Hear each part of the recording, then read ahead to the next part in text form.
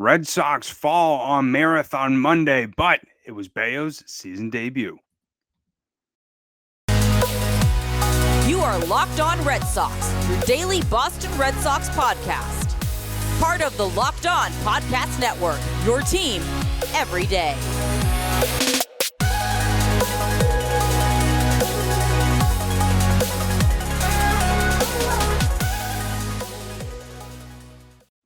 I want to welcome you back into Locked On Red Sox podcast, and thank you so much for making Locked On Red Sox your first listen of every single day. I'm your host, Jake Anzewski, and as I mentioned in our last episode, Lauren's currently on vacation, so I'm going to have tons of great guests throughout these next few weeks, and the guest today is Gone Bridge co-host Andrew Gardner. So, Andrew, it was Marathon Monday, Bello's season debut.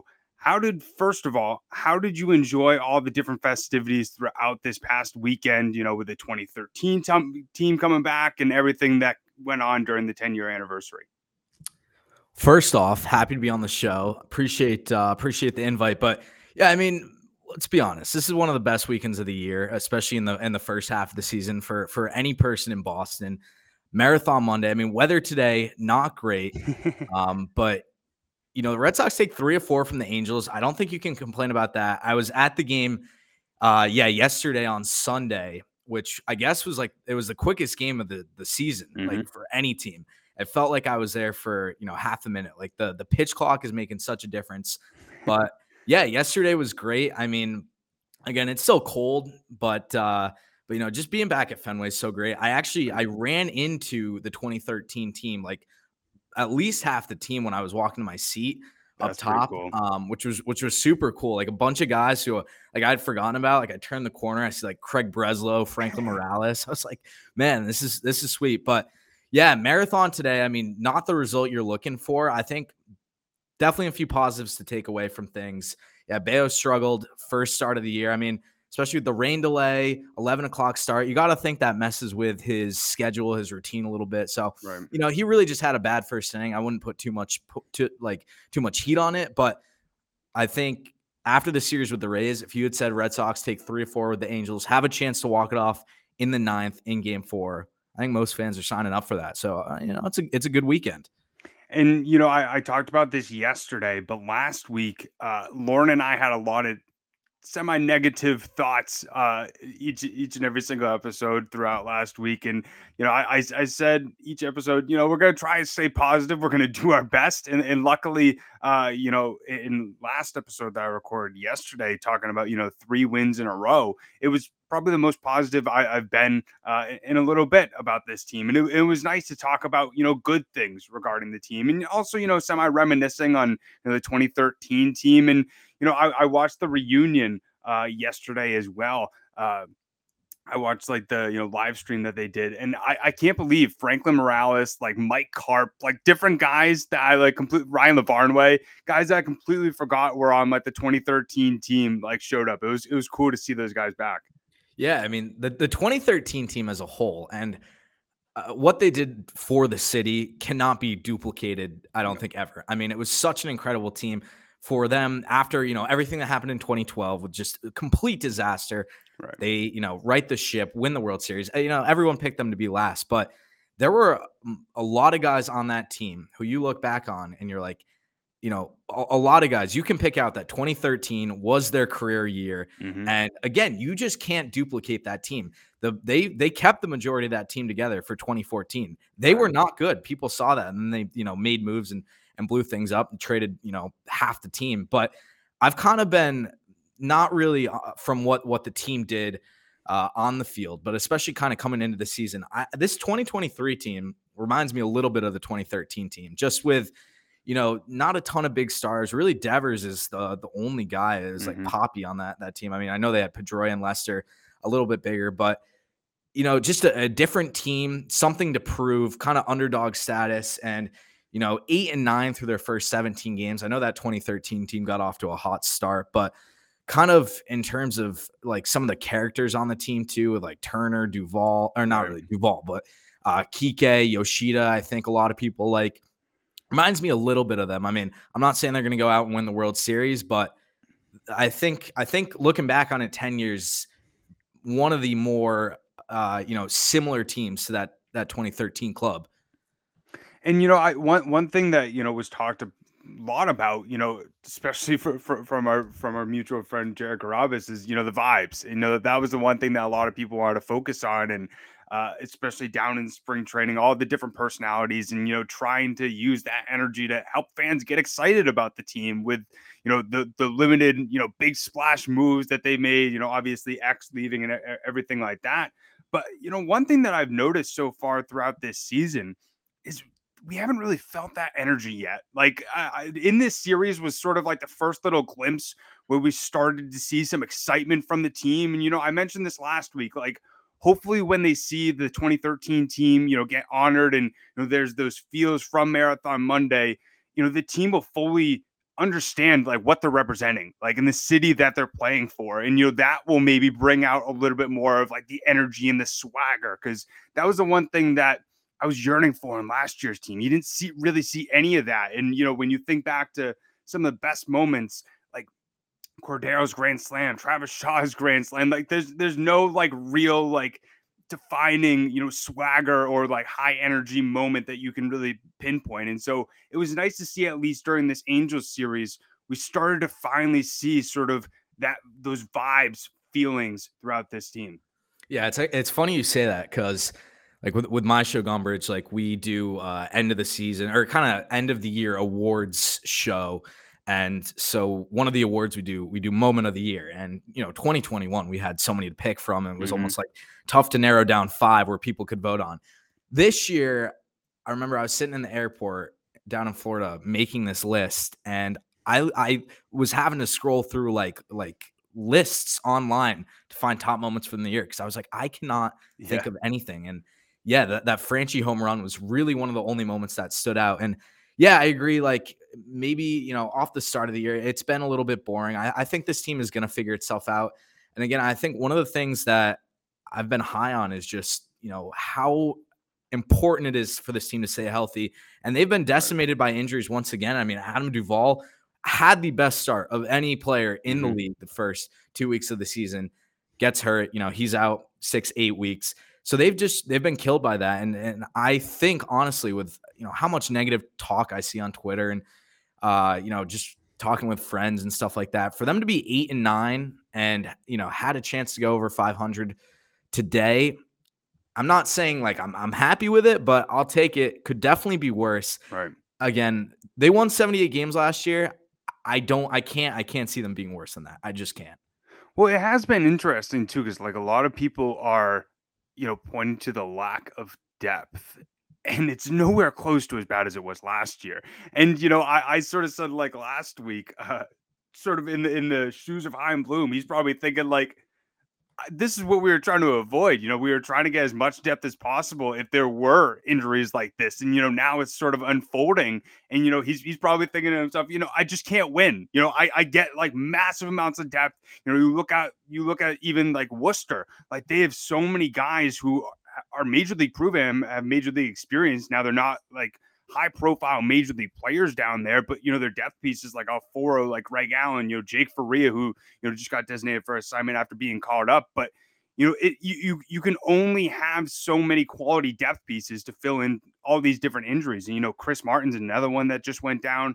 Obviously a big blow with that. Zach Kelly just put on the 60-day IL. It's just continuing to stack up, and you can only really do so much as a front office or as a general manager to really be able to fill in those holes effectively. And I'm curious to see if we potentially see a move outside of them just calling up and down different guys. Yeah. I mean, there were more players, I think, last year than any team in Red Sox history to appear for the team. I mean, it seemed like, just so many guys like Yolmer Sanchez, Jalen Davis. I mean, so many guys who you're not going to remember in 2 years were on the Boston Red Sox. 21, Jack Lopez. Like, yeah, Taylor Motter. I mean, that was because of COVID at least. Yeah. The 2022 Red Sox, there were just a lot of random guys. And just what stinks with some of it is maybe it's it's short. We're barely into the season at this point, but yeah, you see a guy like Franchi Cordero, one of the depth pieces. leave the team, and he's lighting things up in New York right now. He's one of their I don't even know if he's starting every day, but it seems like I see him hit a home run every day. So I think that's where a lot of the frustration comes in for people. Is it's hard to stay tuned into every single game of the season. It's a long season, especially with the Celtics. I just saw that now they're the NBA, one of the top teams in the NBA. The Bruins just had the best season in NHL history. Boston's always going to love the Patriots. They're always going to be interested in them. So I think for someone who is not tuned into the Red Sox every single day, yeah, you might take a look at this roster and be like, why is Duran back up? Why is, where is, Paxton? Where is, player X? Why isn't Duvall playing? And I understand the frustration, but again, it's like just the injuries. You can't control them. And it's just been brutal for the team. And again, they'll bounce back. They'll get healthy, but they got to right the ship because there are a lot of good teams in the AL this year. Right. And it's been interesting to hear some people and their reactions with, the lineup that's been put out recently. And, this needs to be way better. And, I'd be very curious to sort of see what some of these other teams' lineups would look like if they had the amount of injuries that the Red Sox had. Granted, even, you look at the rotation as well. We all know, pitching for the most part wins championships, and especially with the amount of injuries the Red Sox rotation had to begin the season. I'm just happy they have a record, as you mentioned, of 8-9 right now. You can just be happy about that. But you brought up Jarren Duran, and I want to talk a little bit more about him being caught up, as well as some of the other things that we saw going into Monday. But before we do that, I just want to talk to you about So Rare. So Rare is our new sponsor. It's a revolutionary fantasy baseball game and marketplace transforming fans into owners with officially licensed digital cards featuring players from all across 30 MLB teams. It's unlike any other fantasy baseball platform, and it's truly a great one where you can collect, buy, sell, and compete with player cards against global opponents to win epic rewards. Win or lose, you still own your cards, and there's no cost to play. Plus, the more you win, the more you advance. So collecting increasingly powerful cards and assessing the next level of competitions and rewards. Another really cool thing as well is Julio Rodriguez and Juan Soto are brand ambassadors and will both be featured as So Rare's current brand campaigns, as well as will be engaging with the community throughout the season as well. So if you want to check out So Rare, go to sorare.com/lockedon. That's spelled SORARE.com to draft your team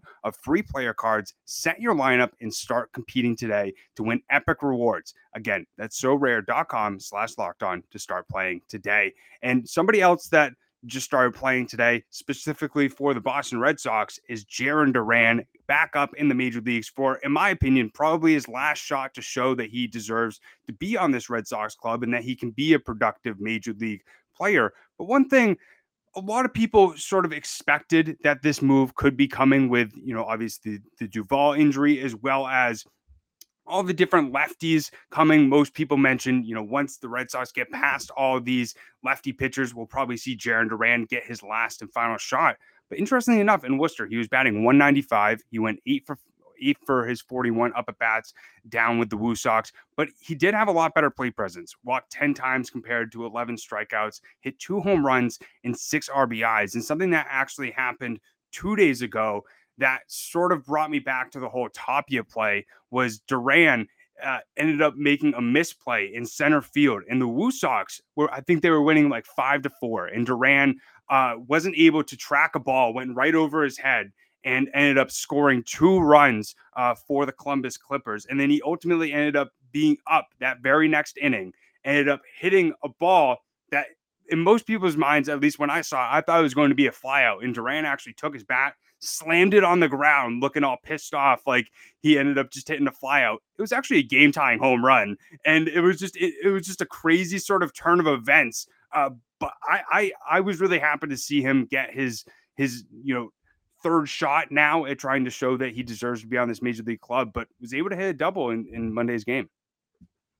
Yeah, I agree. I think this is probably the last point where Duran, if he struggles again this year, maybe looking at a trade, maybe looking at a DFA, but we're a ways away from the end of the season or even that happening. But Yeah, I think this is a huge opportunity for Durant to prove himself. I don't think that anybody, especially himself, thought that he was going to be getting an opportunity 2 weeks into April to be the starting center fielder for this team, basically. And you mentioned they get through the stretch of lefties, through the Tigers, through the Rays, and now through the Angels. He comes up for Bobby, and he's got a chance to prove himself because let's be honest, Yoshida hasn't been playing all that great. Verdugo's been raking, but with Mhm. Duvall out and Tapia, you're not going to get a ton out of him. He's got a chance to step up. I mean, Verdugo's looked comfortable in that leadoff spot, but again, Duran is your like prototypical top of the order guy. He's got the speed. He's shown he's got some pop, especially in the minors too, not so much at the major league level, but this is kind of the chance. Like, is Jaron Duran a quad A baseball player, or can he finally prove that he deserves to be up here? And again, I think if he plays well, you could see him replacing like Tapia as that fourth outfielder with the lefty at bat. So we'll see. I mean, I was very, very disappointed with him last year. He was just, I did not enjoy watching him, to be completely honest. But again, I'm optimistic that he's got the tools to make it work. I know he's not like super super young, but he could be a good piece for this team. And I spoke with him going into this past season with the Woo Sox, and he really mentioned throughout the offseason, really tried to work on his mental game. Has been really reading a lot of different personal development books recently, which it was nice to hear. Him trying to grow in that aspect, because that's one thing we obviously saw last year in some of his comments off the field.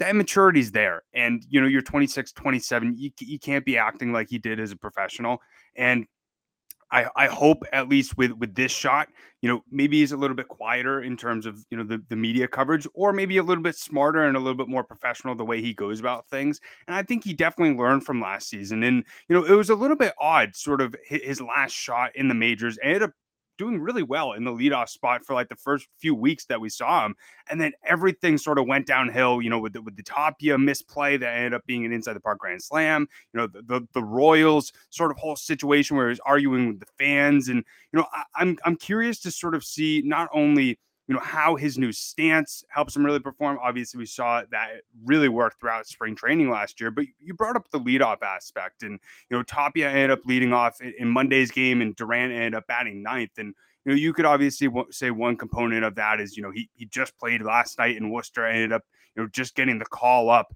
this morning, so probably they didn't want to rush him too much in to major league pitching. But I'm curious to sort of see where he does land in this Red Sox lineup, throughout his stint in the majors, if they will generally put him in the 9 spot, or if they want to try and see what he can do at the leadoff spot, as well as, is center field the only place that you're going to keep him? Because he played really well in left field throughout spring training. Who knows what he's able to do in right, but center field just doesn't seem to be the place for him.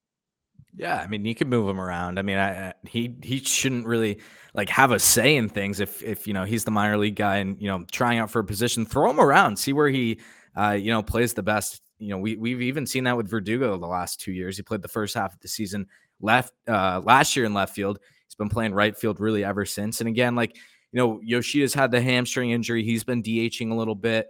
There's a lot of flexibility with this lineup. I will say, when people are healthy, you can move guys around. Kike hasn't looked too comfortable at shortstop. So, again, you can move him to center, move Durant to left. Again, there's a lot of places you can move different players. It's just who's going to hit. That's the most important thing. Mm-hmm.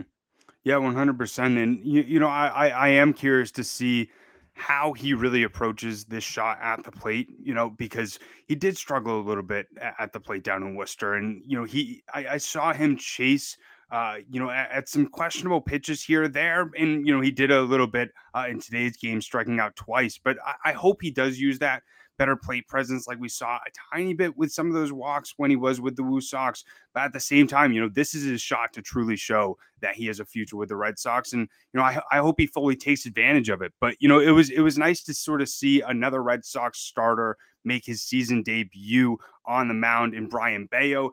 Didn't exactly start exactly how most fans wanted it to. He ended up striking out the Angels rookie shortstop to begin the inning. Then Ohtani ended up, singling Ward ended up getting hit by a pitch, and then Renfroe, old friend of the Sox, ended up hitting a 3-run home run over the monster. But it was sort of tough to see some of those command issues early on for Bello, and you could see that he was definitely frustrated with how it went.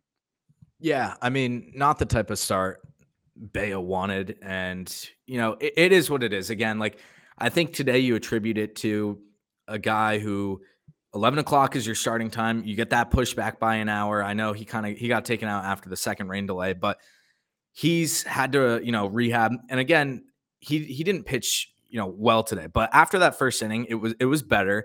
And I think if you look at last year, he really struggled in his first 3 starts. After that, I think it was 11 starts. 8 of his last 8 starts, he only gave up more than 3 runs once in those last 8 starts. And I had a couple people texting me today, like, "Oh, Bello's back. He stinks. Blah blah blah blah. Why can't the Red Sox develop pitching?" Which, yeah, I don't disagree with that. We really haven't seen good prospects the last couple of years.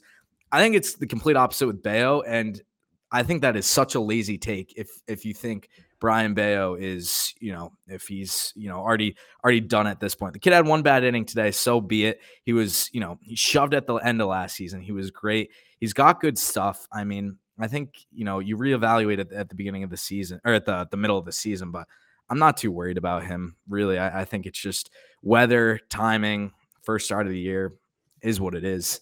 And I think as well, he did have some game action, throughout, some spring training simulated games, and then he had that start with Worcester. But other than that, he hasn't really had a lot of game action. And there was a few pitches there where it was right on the corner of being a strike or a ball. And obviously, if when we're talking about Brayan Bello making his 5th start, he's going to get those for strikes. It's all about just getting those reps. You can have those bullpen sessions where you're throwing to a catcher, but when you're under those bright lights in MLB action, it's a lot different. And I also saw a few other people, alluding to how his command was sort of an issue when he made his Worcester rehab start.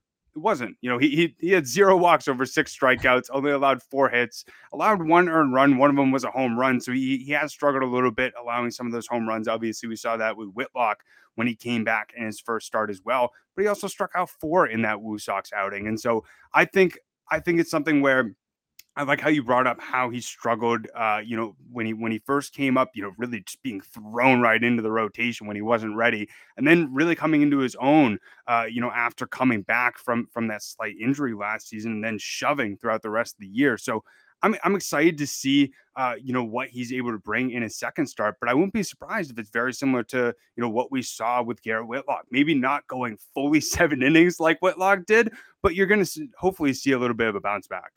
Yeah, absolutely. I mean, you got to remember, again, this kid made his 12th MLB start today. That is a lot of pitchers in a season. If they stay healthy, they're making their 12th start at the end of May. So you're looking at a guy who has, in his career, in terms of starts, pitched basically a third of an MLB season. He's still young. He's still a top prospect. Again, I just think, Marathon Monday, you're going against Ohtani, a lot of pressure. He's a kid. I mean, he's hardly older than us. If I'm out there, I want to make a great first impression. He's probably pushing a little bit too much again. Like, I'm not trying to read too much into this start. I think it's a whole combination of things. And again, you mentioned Whitlock. He struggled in his first start down in Tampa. Pitches yesterday, absolutely shoved against the Angels. Best start turned in by any starter this year. So again, I'm not worried about it. I'll get back out there, I guess in 6 days with the 6-man rotation now, and get back at it. And you brought up that 6-man rotation, and one guy who you could really make a 7-man rotation with Cutter Crawford in there. I mean, what he was able to do out of relief, going 6 1/3, only allowing 1 hit with 5 strikeouts against this Angels lineup after the game was resumed after the rain delay. It's really shows there's no reason to send him down once again. He doesn't need any more work in AAA. Yes, he struggles a little bit when you put him in there as a starter. But I mean, if you have him and Winkowski as your long relievers, I don't think it gets any better than that. No, not at all. And I will say for yesterday, I owe Ryan Brazier an apology. I was not expecting him to come out and close that game the way he did. But in general, there's no reason Cutter Crawford should be sent down while Ryan Brazier is still on the team. Or I know Caleb Orr, again, he was the setup guy yesterday and shut things down. Cutter Crawford has earned a spot on this major league roster. He Right. struggled in 2020. I think, it was either 2020 or 2021. I can't remember when he came out. And then the first half of last year, he struggled as well. But after the All-Star break or towards the end of the season, he was pretty good, especially, he made some starts. I remember on the 4th of July, he pitched really well. It came out and, again, was good in relief appearances. And his ERA is down to around 4.5 now after an absolute blowout outing in his first start of the season. So again, Crawford, Winkowski, great long relief options. And those are two guys too, where if guys get hurt in the rotation and they're pitching really well, throw them in. They both started, probably 10 games or so each last year. So you got to be happy with what you're seeing from them so far. 100%. And I said the same thing with Brazier in yesterday's episode. I sort of went on the fact because we've crapped on Brazier a lot on this podcast, and it's just from his performance. Nothing against the guy. It's just when you're not helping the Red Sox get W's, you shouldn't be on this team. But it was nice to sort of see him, especially over these last few outings. He's been really effective, and I sort of went at the message of, if you're going to help the Sox get W's, that's all I care about at the end of the day. So I'll respect you in that aspect. But, once you have another string of like 5 outings where, you're blowing things up and, it maybe, causes different losses or something like that, I'm going to take those flowers away and I'm going to be realistic and honest that, you're not performing too great right now. But, I think it's going to be very interesting once Paxton gets caught up, ultimately what happens, with this 6-man rotation. Brian O'Halloran obviously spoke about that. It's probably only going to be this one turn. But for you, I'm curious, is there anybody in your mind who you think is going to be the immediate odd man out? I already have a person in my mind, but I think it's the obvious person. But I'm curious what you think. I don't know. Honestly, you run down the rotation. Kluber hasn't been good, but he's not really going anywhere. Sale, same thing. Like, those guys have been struggling. If those two guys again can kind of turn things around, I think things are better. Tanner Houck, for me, he's probably going to be the guy who goes to the pen, as much as he's a good pitcher anywhere. That's the thing. Like, I think he's probably going to be the guy who gets sent back there. I will say, though, Nick Pivetta could make for a sneaky setup guy, and I don't think they're going to do that. They're going to keep Pivetta in the rotation. I mean, he eats innings like it's no one's business. He made the most starts for the team last year, but I do think, I'm not looking too far ahead, but I do think if you get to the postseason and Pivetta's like your 5th starter, I think he could be like lethal out of the pen. But that's kind of a side point. I do think it's probably going to be Houck. I do think maybe and I'm curious to see what they do with Paxton. Like, does Paxton start out of the pen, get a few innings? I mean, he hasn't pitched significant innings in 3 or so years now. It's been a very long time. So we'll see. But again, depth, at least in the pitching side of things with starters, is very, very strong for the Red Sox. And those depth pieces who weren't fantastic for most of the year last year, like in Crawford, in Winkowski, they've been some of the best pitchers. Like, if you exclude that first Cutter Crawford start, 2 of the best pitchers on this team. So I think you've got to be really pleased with that, especially when like your big guns, if you want to call like Corey Kluber that, your big guns, Kluber and Sale, not performing, you got those guys who can kind of come in and shut things down. I agree. And, Houck was the guy that I was referring to as, it's kind of the obvious answer. He's sort of the odd man out. And I wouldn't be surprised if, when Paxton does ultimately come back, you see some of these, games like you saw today where, Crawford sort of, pitched a bulk amount of innings. I wouldn't be surprised if we saw, Paxton in his first few starts go like 4 innings, and then we see, Crawford or Winkowski come out there for, 3 or so, just to bridge the gap, just to help him continue to, build up. Interestingly enough, Chris Henrik ended up speaking with Paxton about the possibility of him being slotted in the bullpen. And he sort of said that, he's never been talked about that before. So that sort of indicates it right there. Who knows exactly what the moving pieces will look like when he ultimately is placed into the rotation. But, Carabas also brought up the possibility of, if Sale makes, 3 or 4 bad starts like he has, like, do you just sort of bite the bullet and put him in the bullpen? I guess you could. I mean, it's just I don't so really much know money as a bullpen arm, to be completely honest.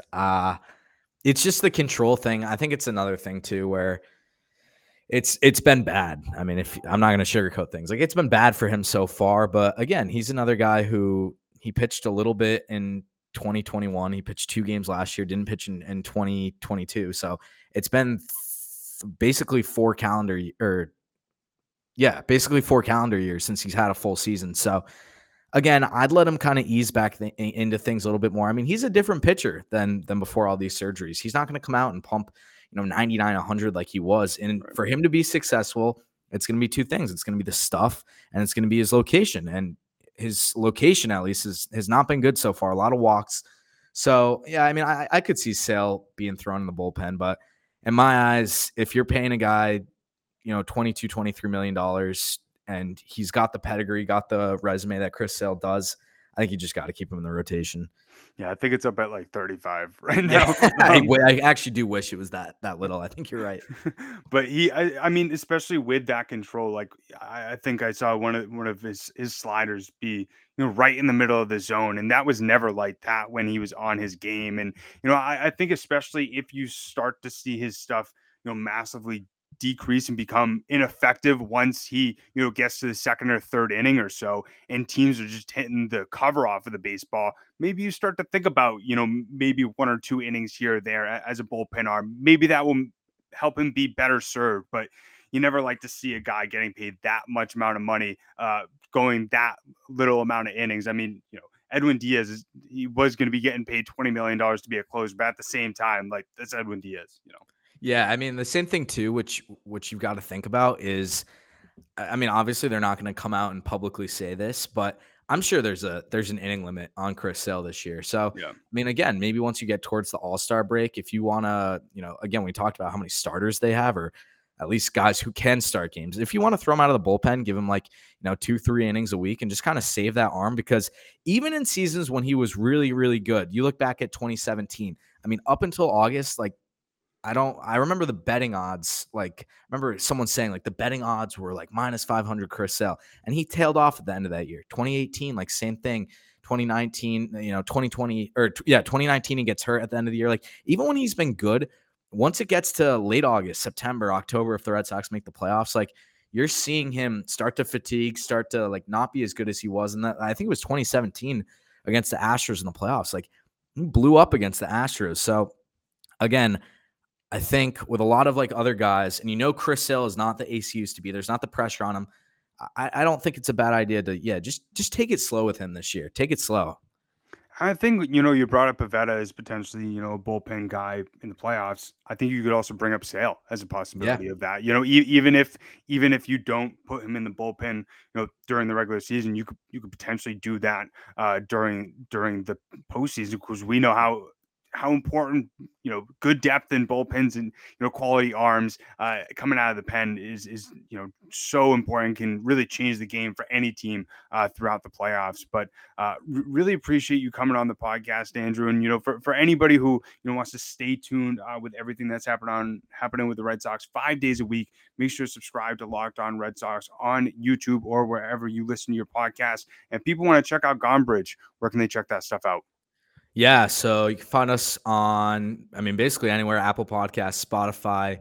Podcast is called Gone Bridge. Just, me and 2 of my buddies, we met in college, just talking Sox, having a good time with it. We put out usually at least 1 episode a week. And then, same thing. Find us on, Instagram, Gone Bridge, Twitter. It's funny. I say this at the end of every show, and now I'm struggling to remember it. Twitter at Gone Bridge, Instagram's Gone Bridge Podcast. And yeah. Awesome. And as always, we thank everybody for making Locked On Red Sox their first listen of every single day. Now, every day is tomorrow on the show, we have a very special guest in Jake Yossi, the producer for the Carabas Pod, or AKA the Name Redacted Podcast. So definitely make sure to tune into that episode. Also, make sure to follow Locked On Red Sox on Twitter. It's LO_Red Sox. Myself, it's at Jake Iggy. And also my co-host, Lauren, it's La 3 Laws, Lauren with 4 R's. But we greatly appreciate everybody tuning in. We'll end this episode how we always end it. Keep the faith, stay positive, and let's go Sox.